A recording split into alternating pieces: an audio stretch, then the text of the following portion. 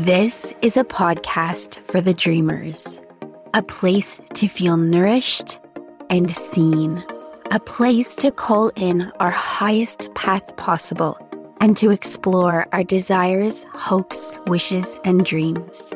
I'm your guide, Emily Elliott. Welcome to the Magnetic Life. Hello, everyone, and welcome to episode 11 of the Magnetic Life.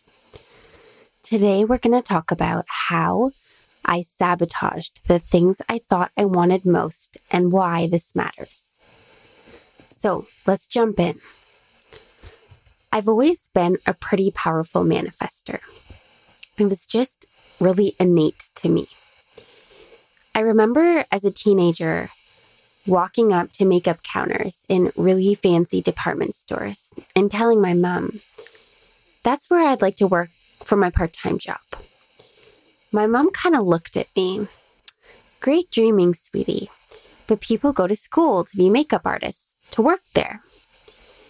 It was more realistic to accept a job in the food industry or maybe a teen clothing store. But I really had my sights set on these adorable little counters filled with the most stunning makeup displays that a teenager could ever imagine. A few weeks later, I went and dropped my resume off to a bunch of stores at the mall. Northern Getaway, Second Cup, Sears, The Bay, Hallmark cards. The next day, a call came in. Ooh, Sears Canada. Interesting. The man on the phone said, "Hi, Emily, it's Matt, the manager from the Sears tool department." I laughed in my head, or maybe freaked out. I think my knowledge of tools maxes out with like a screwdriver versus a wrench. I was friendly and agreed to go in. Our interview was cool and casual, and I was pretty sure I got the job. I was willing to learn whatever I needed to do to be able to afford the coolest Mavi jeans for school. Haha. Before I left, I asked him, any chance I could speak with the cosmetics manager? He looked at me curiously, but obliged. When the cosmetics manager came in, I felt this feeling wash over me, like, this job is already mine. Confident.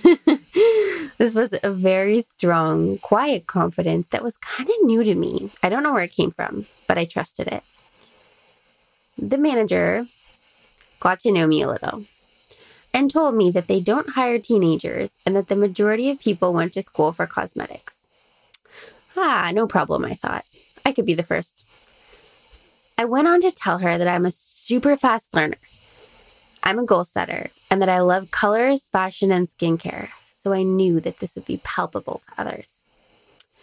Something I really remember saying to her was, if you want something done, give it to a busy person, which she seemed to really connect with. Because I was already in school full-time, student council, applying for a part-time job, and my mom really wasn't well, so I was helping take care of her too. The manager's tight demeanor softened. She looked inspired by the fire in my belly. Okay, she said, let's give it a shot. I can't promise anything, but we will put you on the floor at the Clinique counter for 4 weeks, and if all goes well, we will sign you on.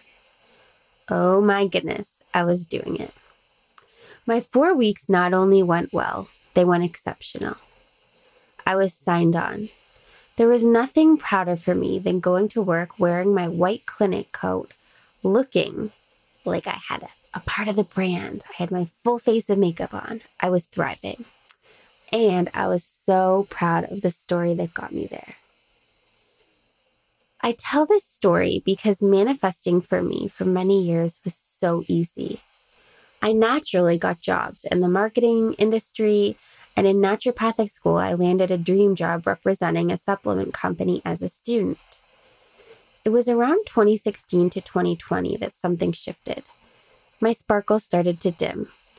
I was depressed, anxious, flatlined, and apathetic, and everything felt like such an uphill battle. I would go out in Toronto where I lived week after week hunting for a naturopathic doctor job and just couldn't seem to make anything work. I had some offers, but the spaces and places just didn't fill me up. My essence and vibration were off, and of course, I couldn't attract what I wanted from this space. And often, what transpires from misery is more misery. And so, let me tell you about how I sabotaged the thing that I deeply desired. Let's start with number one. I wanted to be in a clinic. I didn't want it to feel too medically sterile, classic medicine vibe. So I would make sure that I told myself all of the things I didn't want before I went searching to make sure that I didn't get those things in my life. Didn't want them. Not for a second was I spelling out for the universe what I did in fact want. So by default, I was asking for and attracting what I didn't want. One of the clinics I attracted was so clinical and buzzy yellow lights and sterile, I couldn't even believe that I was like in this space that was the opposite of me. And so I sabotaged this thing I deeply wanted, which was a deep belonging to want to desire into, like, fit into a clinic. Because I told the universe the negative. So if I had framed what I wanted in the positive, I would have said, I can see myself in a clinic that feels like a holistic spa. When you walk in, it's almost as if you're transported to another part of the world. It's magical. Your worries and fears dissipate. Tranquil music is playing. Everyone is joyous. Everyone inside is friends. There's a waterfall in the front. Your senses are filled from head to toe. This place is a healing space. My clients just love to be there. That is how I should have created the situation of my dreams. All this being said, I am glad I sabotaged my own dreams because I truly think that although naturopathic medicine was super aligned for me, that what I'm currently doing, mindset work, is even more aligned. So in this sense, everything worked out. But it's also just a really good example of how we can either create or destroy our dreams by framing our desires in the negative or the positive. My other really good example of sabotaging came just after Blake and I got married in 2018. While our wedding was truly a perfect day, I honestly would change nothing. Even the limo driver that drove the bridesmaids and I to the wrong venue. It felt like a real life fairy tale. I was still amongst my 4-year funk where everything was so off. So Blake asked me if I wanted a honeymoon, and I said, yes, I do.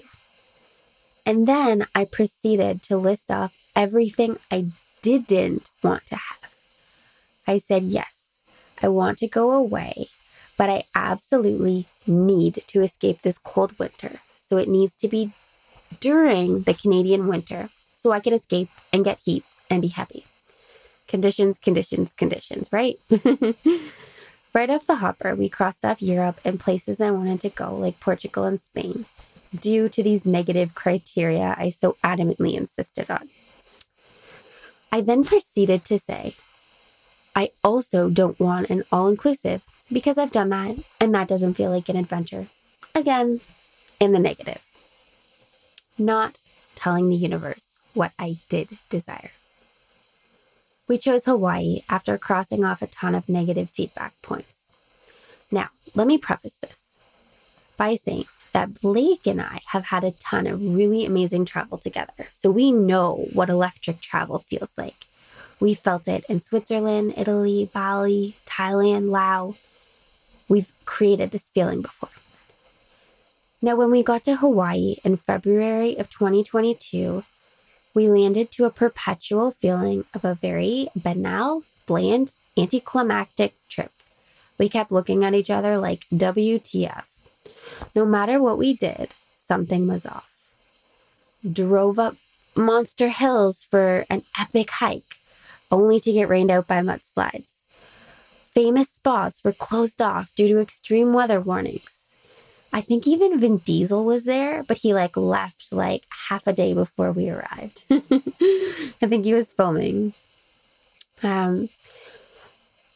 This one's crazy. Blake went surfing only to hear hours later that a shark had severely bitten off a surfer's leg that day.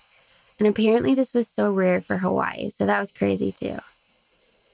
Theoretically, we were supposed to be having the time of our lives. We were in Hawaii, it was our honeymoon, all the happy things. But nothing was flowing.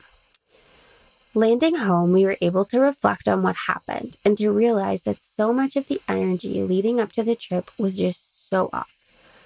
Our creation minds were tilted to the negative, and by default, that is what we generated. Interesting. Thinking back to our most incredible trips ever, the energy was so positive and forward. As we set the intention to travel, it was more like, I cannot wait to see the Swiss mountains. I'm so pumped for Italian pizza. I cannot wait to dream and laze around under the Eiffel Tower, all framed positively. And those trips were a dream. And so, by listing my desires in the negative, I sabotaged my own honeymoon, truly. And I mean, Blake had part to play in it too, because he wasn't catching the negative vibes, but I take a lot of ownership here. And so, the lesson here is that the universe operates and responds in positives, not negatives. If you are currently sharing your dreams aloud with the people close to your heart, check your language. Are your dreams in the negative or the positive? You see, the negative is a helpful messenger along the way because it helps bring clarity. But then the clarity must be framed in a way that is positive to move us forwards towards our desires and what we do want. And this is why I love mindset work. We can be the most powerful, intelligent, and loving beings in the universe, but we have to catch the sneaky ways of the subconscious mind. This is why I do work with heart-centered humans who are looking to create the life of their dreams for more health, wealth, joy, and love. Thank you so much for tuning in today. Your support truly means the world. If this episode felt good to you, I would be so appreciative if you rated, reviewed, and subscribed. Thank you so much again, and I can't wait to see you in the next one.